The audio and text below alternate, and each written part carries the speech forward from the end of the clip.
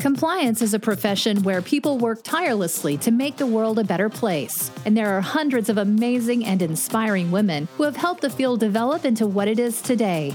Great Women in Compliance is part of the Compliance Podcast Network, so join Mary Shirley and Lisa Fine as they talk with women in compliance who are making a difference. You're listening to Great Women in Compliance on the Compliance Podcast Net. See? Told you.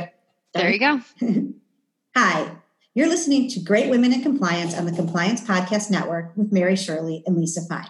I'm Lisa Fine, and today I'm speaking with Alejandra Montenegro Almonte. Alejandra is a member and the vice chair of the International Department at Miller & Chevalier.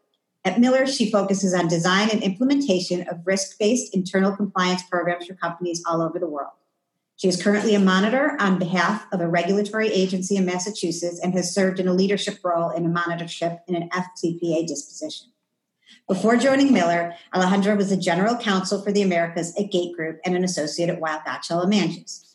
If either of those places sound familiar to you as a regular listener, it's because I have been lucky enough to work with Alejandra twice, and I'm so lucky about that. Alejandra led the compliance committees for LATAM, the US, and Canada at Gate Group, and I saw firsthand how she moved the initiatives forward and collaborated with some very diverse client bases. And in terms of recognition, she is one of DCA Live's Emerging Women Leaders in Private Practice for 2019, and Latinvex Latin America's one of the top 100 female lawyers in FCPA and fraud. I can personally say that Alejandra had and has a holistic approach to ethics and compliance even before that word was trendy. And I saw it when we worked together on compliance-related investigations, trainings, and risk assessments. And since I know Alejandra, two fun facts before she tells you more about her background. One, for someone who worked in the airline industry and does so many global projects, she really does not like flying, and she definitely has the best handwriting I've ever seen from an attorney. And with that in mind, let's hear more from you, Alejandra, about your experiences, your career, and how you got into it. Hi, Lisa. I have to say it's wonderful to be able to talk to you, and the privilege of working with you twice was all mine. Thanks, I'll take it. Thank you for having me. So, how did you get into compliance? Not a straight line for me at all. I started out my career, as you know, in international arbitration and litigation, and a couple of years in, started really working more in the international investigation space, particularly focused on FCPA matters and sanctions. And within that, we would always make recommendations related to remediation and to prevent issues that we saw in investigations from occurring. And I started to get a little bit of taste for the compliance practice there. But it really was when I joined Gate and was tasked as one of my very first projects with helping the company roll out a more robust, to use an overused word, FCPA compliance program, sanctions compliance program, where I started to see the implementation and design of compliance come to life. And that's really where I fell in love with it. And it was the, often feeling like you're fitting a, square peg in a round hole, or whatever the saying might be, to make compliance work in cadence with the business, which very early in my compliance career taught me is the most effective way to build a compliance program is not to layer it on or making it an add-on procedure, but to really make it sync up with business procedures. Yeah. And I saw you do that as well, integrating into the business. Now, as you've gone forward now back in private practice and you're building and assessing compliance programs, what do you look at first? And what do you see as some of the more common red flags? The thing I look at first is what compliance controls the client already has in place, because they're there, whether you label them as corruption compliance programs or not. Most companies are going to have policies and procedures and accounting controls that help oversee and manage where money flows from point one to point B, right? Point one to point two. So I look at that first, is what is the company already working with and how can we leverage the systems they already have in place to work for the company in the anti-corruption space. That's number one. So a red flag for me would be if there's very little in that department. Also, I do strongly believe in a true commitment to compliance. So when I'm working with a company and I ask for culture and tone and conduct at the top, and what structures, governance structures the company has in place to truly have an independent oversight over compliance. How is the company resourcing it? How is the company investing in compliance on a day-to-day basis? Absent those touch points, I start to see some red flags. Okay. Yeah, and we'll talk a little bit about that in terms of some of your work in LATAM, and because you have a strong presence there and background, but you also work in domestic practice, and you built that as well. And some of those things you just talked about, how do you manage to look at those, get involved with them, and what do you see that are core principles in both throughout the world as well as there, and what do you see given some of the cultural differences? Because you just mentioned culture, and culture is a challenge. Culture is a challenge, and I really love that question because I think until you asked it, I hadn't really answered that question for myself. And to me, my domestic practice and my LATAM practice both inform the other. So having the cultural context of the work that I've done in Latin America, for instance, where typically you're working with companies that are newer to compliance, who are truly turning the tide within their countries, within their industries, within their companies to build real compliance programs, helps me work with companies in the US who might similarly, be struggling with developing compliance programs, but also companies who are trying to break through regions that they operate in and may not know how to localize their compliance programs, or might be frustrated with why certain regions may not be as integrated into compliance programs. I can help literally translate that for US clients.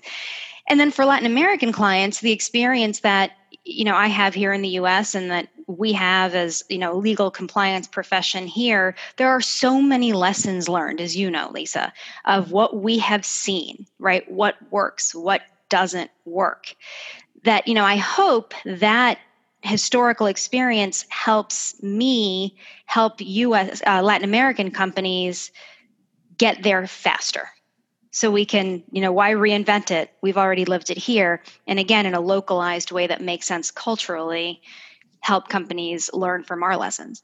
Yeah, and I think when it comes to Latin America and LATAM, the countries are very diverse. And sometimes I think when we talk about it, people forget that within even there, the regional differences can be very, very significant.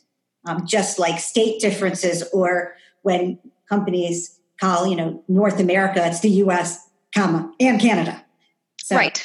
Yes, no, and that's an incredibly important distinction that, we certainly make sure, I like to say, have the language fluency, but we also have a cultural fluency and understanding. And I'm speaking about myself and my team at Miller, of really understanding the differences between Argentina and Colombia, right? Or Nicaragua and Honduras. They are very different cultural contexts generally, and certainly where Latin American countries are in their evolution of anti-corruption law enforcement and compliance. Yeah. So talking about that too, or talk about two other different cultures, because you've gone from law firm to in-house and now back at a law firm. Can you talk about and a lot of people we've spoken with don't usually go back, which is a tribute to you and to Miller. But can you talk about, those transitions twice? Yes, well, you know better than anyone that I never thought I'd be back in private practice. So it really is a testament to Miller that I'm here. I think, the first transition going from private practice to in-house was humbling. Mm-hmm. You're used to being the external counsel that clients come to save the day. Yeah. When you're in-house, and our in-house audience will probably recognize this, you're not really saving the day. You're a burden. You're a roadblock. You can very easily be perceived as that. So that was humbling point number one. I'm going to tell you one thing, but our humbling points in common was I remember when I started at Weil at our beginnings of our career, and things would come to you and you would look at it and say, I don't know how anyone could ever get into this mess. How does this happen? And then once you're at an organization, not only do you understand how things, you understand the people, the personality, and the complexity of everything. But I just remember being like, I'm now the person that I sat there and mocked or made fun of. Yes. No, you're absolutely right. And I think that's something when I talk about transitioning back to private practice that I'll pick back up on. Right. But I think it's also humbling to have non-lawyers. And at Gate, we had the privilege, Lisa, of working with some really brilliant people to be the ones to ask you the question that you hadn't necessarily thought of because you're not in the weeds in the business. So to push you not just academically in your legal advice, but truly, and I, now sometimes cringe when I hear the word practical because I think until you've been in the in-house chair, right, what practical legal advice takes on a very different tone. Right. So to really push you to remain consistent and steadfast, obviously, in what the legal and compliance answer and path has to be, but to demonstrate some level of humility and flexibility in helping the company get there was truly remarkable. And I do remember one of the first questions I was asked before I joined Gate in my interview was, how comfortable are you being 80% comfortable? I said, not at all. I'm never comfortable being 80% comfortable. And I thought surely I wasn't going to get the job because the idea there is you're working so fast in getting the right answer to your business. And you don't have the luxury of having a team of associates and colleagues at the firm to make sure you leave no stone unturned. That was probably one of the biggest challenges that I had to overcome, is not to have that knee-jerk reaction to say, let me go research it, right? But really trust what you do know, your instincts, and what you're able to get to the right place. And then you just become like thriving in it. It's kind of going, you're kind of like, wait, now I've got to find all this research. I need to be the one who, makes the value add. Exactly. So coming back to private practice, shockingly, I think it was really taking the importance of not just navigating the law, but really understanding that to be a good external counsel, you have to truly understand the business. And I think that's particularly true in the compliance space.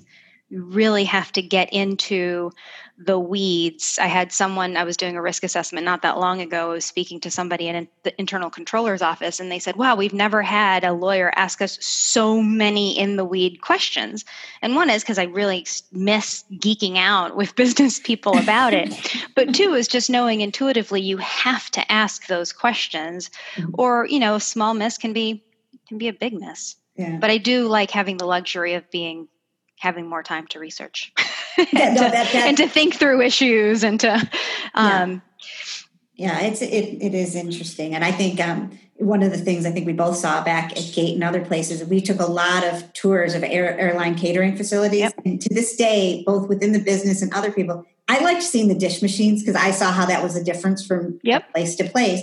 And the fact that I actually had an opinion on dish machines, I think helped me build relationships more than any skill in some ways I had, because also I think caring about the business part is good. And it really genuinely, if you're interested, whether you're outside or inside, I think that is a really important point. I think, I think just your dish machine example prompted a thought too of what I was able to bring into the compliance practices. Obviously, substantively, what I mostly focus on is anti-corruption compliance. But working at Gate and having to advise the company on food safety, on employee safety, on OSHA compliance, right? All of the panoply of compliance issues that we oversaw. HR compliance, right? Harassment, discrimination. I began to understand that the compliance rubric, structure, hallmarks that we talk about in the anti-corruption space, your tone at the top, your autonomous oversight, your policies and procedures, your trainings, all of the hallmarks really are applicable to compliance across the board. right? I mean, think about it. We had our leadership talking about the importance of food safety and not compromising that just to get food on the plane faster, right? It's the same thing we're talking about in the anti-corruption space, right? Don't be unethical. Don't pay bribes just to get the deal done. And really, I mean, I could go on for hours about this, but it's really helped me understand that we can branch out our niche compliance practices into all different areas. Yeah. No, I think it's great. And I think then I guess it's nice to have some more time to research now, like you said before too. When it is a completely new topic, somebody used to come to your desk in-house, and I still get that, or virtually asking you a question. They expect you're going to know because you went to law school. Right. Right. Whatever it is. So, that's great. I think with both in all of these roles, one of the things about you that is just great is, that you have always, I've really loved the way you have looked at the business to both make ethical decisions and work in alignment with what business goals are. I think, again, that's why I said you were holistic before it was trendy, because well, thank you. Yeah, she's ahead of the trends in many ways, but this in particular, how do you give that advice? And back to this theme of different countries and diversity, how does that change how you go to your audience on explaining or helping get to the right results? It doesn't change the substance of the advice, but it certainly changes how I package it. Mm-hmm. One of the things I learned, just going back to the humbling aspect of going in-house, one of the things that I learned in giving advice to the business is if I was giving advice that was seen as non-business friendly, right, out the gate, there was a process of mutual education where I was educating the business onto why this mattered from a legal and a compliance standpoint, and the business was educating me as to why the solution I was offering was not optimal to meet business goals. And obviously, we're not talking about the clear, the times when I had to say absolutely categorically no, right? We're talking about how to get to the right place in the best way, in the legal and compliant way. And through those conversations of being educated by the business, you start to see where is the core interest that the business is focused on, and how can I speak to why the advice that I'm giving is going to protect that interest. So to give a super simple example, right? You're working on a commercial contract. Obviously, the salesperson wants to get this done, and they want to get it done quickly. The way that I would communicate why compliance clauses, like an anti-corruption clause, for example, was important, or an indemnification provision was important, right? Where they saw as roadblocks, was to tell them at the end of the day, what I'm doing is protecting the value of the deal that you're trying to close, and walk them through all of the things that could go wrong. And I would sell, you heard me say this before, I'm in the business of seeing dead people, right? Like, I'm here to talk to you about the things that you might not be seeing within reason, right? I mean, I learned not to go to the least likely of the risks, but to talk about the risks that, to your point, just happen in the normal course of business. Because you're right, Lisa. I mean, we did see very often, how did companies get to this place? And now I can tell you how companies get to the place right, where, then they need to call external counsel. And 9 times out of 10, it's not intentional. It's not with, willful disregard to the law. It's because there were small and incremental decisions that were made where maybe there was no one at the table to help them see the dead people. Yeah. Well, I don't actually think about it always as dead people, but but I do think about it a lot in the everyone is dealing with their daily pressures, and everyone may make a little bit of a sacrifice that then gets you to the next point. And then you look yes, at it almost like, if we're going to, that they're slowly maiming the person along the line when we could have, done surgery sooner. I mean, more in the Sixth Sense, I see dead people, not literal maiming of people. I know. Just to clarify to our audience what I'm talking about. No, I knew exactly what you meant. Who knows these days with those millennials?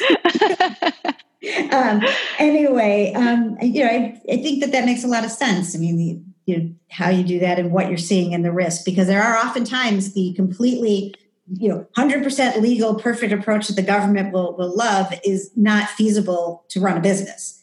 But there is that whole area in the middle, and how to get to the right place and what's risk tolerance is, I think the biggest challenge that in-house or at law firms you deal with every day. And I will say, I think the gap there has tightened, has really closed. To the extent that there ever was, right? The DOJ guidance has said, tailor your program to the risk, right? They understand that there's going to be some low level risk that maybe is going to, not be 100% mitigated, but being able to demonstrate that you went through the process, a meaningful process of identifying where those risks are, and are able to demonstrate that you allocated your resources to those risks, you get pretty darn close. Yeah. Well, I'm going to turn to one other topic that's really important to me and generally to this podcast, and I know to you as well, is on diversity, diversity in ethics and compliance, in business and other things. Your experience, you're Latina, you when you moved to the U.S., I don't think you spoke any English. You were how? I didn't. 5? I was 4. I was 4.5. So obviously, being an immigrant and with in an immigrant family in New Orleans, this has really impacted probably how you view the world, view law, and view the importance of diversity. I just wanted to talk a little bit about that, and then maybe some challenges, issues, advice, that you would provide to all of us.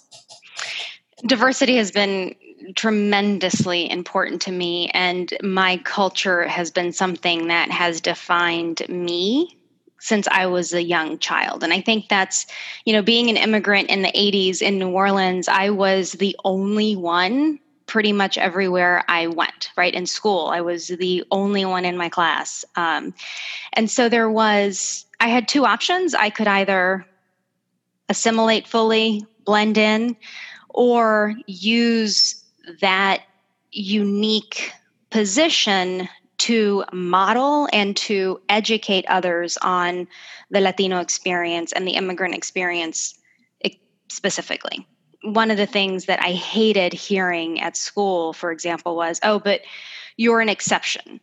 You're different than other Latinos and other immigrants. And that's not a compliment. That was truly offensive to me because I'm no different. But what that demonstrated to me was they had a very biased and prejudicial view of what it meant to be me. Mm-hmm. And so since that moment, it's become so important for me to represent who we are and to be seen and to have my voice heard. And I do say my name, Alejandra Montenegro Almonte, for a reason, right? Mm-hmm. Because I literally want to give my community and people who come behind me a voice. Yeah. I, however, have never been able to fully pronounce your name appropriately with the right accent. So I have been Americanizing it for many years. But you try. which is what I can do. So yes, that has informed how I view the world. And how has it informed your experience in your law practice?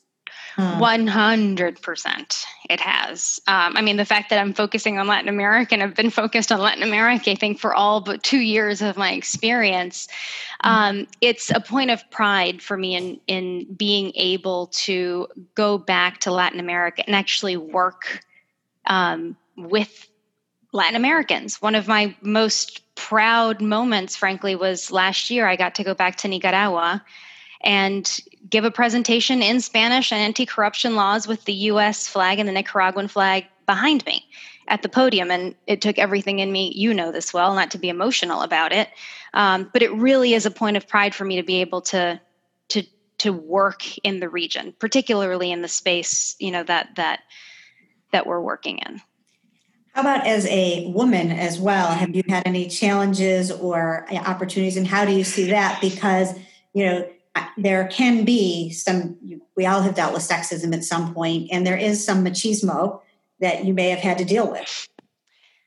So dealing with gender bias, both in the U.S. and Latin America, mm-hmm. I've absolutely experienced. And I think in both places, the core one, and this goes more to microaggressions, I think, right? And it's the ways that I am underestimated, right? Mm-hmm. So I walk into a room, I'm a woman, here I'm a Latina, right?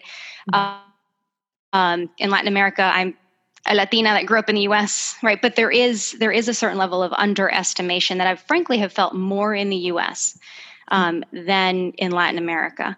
It's assuming that if I'm a woman, I'm not going to be, as tough. Or as a Latina, unfortunately, I have had people imply and sometimes state directly that somehow I haven't earned what I've accomplished in my life because of either, just diversity initiatives or whatever else they may be thinking.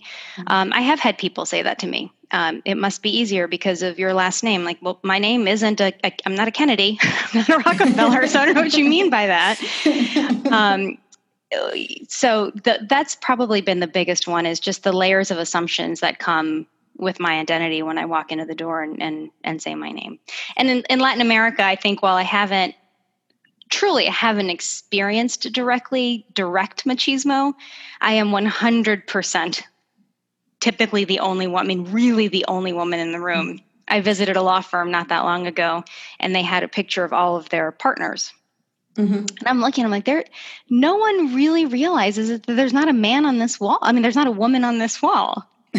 And of course, me, I had to say something about it, but it's being truly the only. Yeah. For the most part. Yeah. As somebody who one of her greatest regrets is not speaking Spanish and has tried to learn, I think that sometimes in terms of my experience working, with native Spanish speakers, is that I can't speak the language. And if they're going to have to change the whole meeting around you, which they will do, but there's an otherness that starts that's separate from everything else that you're talking about. But there's also a lot of pride. I mean, I'm walking into their space. There is so much pride. And that is the other thing that I've loved being able to do, is to practice in my native tongue. Mm-hmm. I mean, really, it's a really point of pride for me. So, talking about all this and your view on it, why do you think diversity is so important? I mean, especially in law firms and in leadership and others. You broaden your perspective, however you want to define diversity, whether it's gender, ethnicity, race, sexual orientation, religion, etc. You're going to come to a better decision because just organically, you're going to have people who are speaking from a certain point of experience. And I actually remember at Gate, Lisa, having conversations when we would talk about, our kitchens were one of the most diverse places that we had. And I remember some very, very specific conversations with our operations folks where, frankly, I didn't even realize I was doing it, but just being in the room and asking questions, where in the back of my mind, I was thinking about the Latino worker who might have limited language capability, right? Mm-hmm. How do we make integrating that employee better? More easily. And it happens across, no matter what room you're in, having different perspectives will get you to a better decision. Yeah. And I've been talking and thinking about that a lot lately when you're for risk assessments and for other things. If everybody is the same, sorry, white dude with the tie, at the talking about the risks, you're missing the whole rest of the world and your workforce is not the same. Right. So. And I think representation truly, truly matters. And it's incredibly important for me, for a Latina, young adolescent who's thinking, I want to go to law school, but I look around and there isn't anybody that looks like me. There weren't a lot of people that looked like me when, I was starting my career. But I had the benefit of having mentors who were Black men, Black women, white men, white women who gave me a safe space to grow. Yeah. Well, you've always done amazing work. So I think that's probably what they were appreciating too. I mean, one last thing I'd like to ask you before we close off, and that is, if you had one piece of advice either to give to you yourself on the first day or someone else, the thing that you say, I wish I knew then, this thing, because it would have saved me some angst. What would that be? The advice that I would give myself is take your 5-year plan, rip it up, and shred it. because if I had stuck to my 5-year plan, my 10-year plan, my 15-year plan, I wouldn't be here. And it was allowing myself to I am not the most the highest risk taker you're ever going to meet. But it was really shocking, right?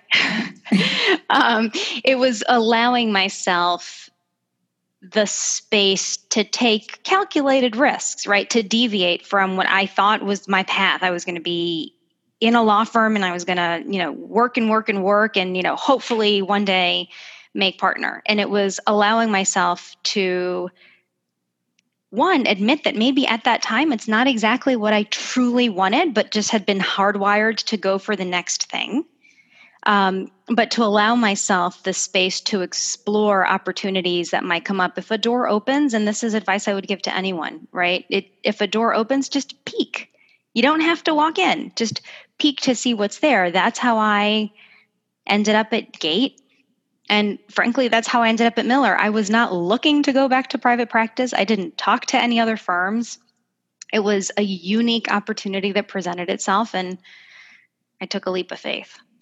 And I can attest to that, remembering you going through and thinking about what you wanted to do and at that point in time. And I think it's turned out great. I'm just so thrilled to have known you through this and also to see all the work that you're doing in ethics and compliance, because you really are bringing so many things to the table and your experiences. The other thing is, and before I'm going to close off, I do have to give one quick plug, and I'm not going to be plugging our book all the time. But Alejandra has one of the best stories of our careers together that's in there. I'm not going to give a spoiler alert, but hers is in, a part that's like, I can't believe that happened. And I just want everyone to know that if for nothing else, she will tell you that story, and it's just wonderful. And it shows what basically a funny and resilient and very, very amazing kind of thing. But it was just one of the most fun things that we received. So, thank you for that. And thank you so much for joining and not, telling any of, the stories from back in the day. That will come. That's in the sequel. So really appreciate you being here. And on behalf of the Compliance Podcast Network and Mary and I, thanks again. Thank you, Lisa. Bye.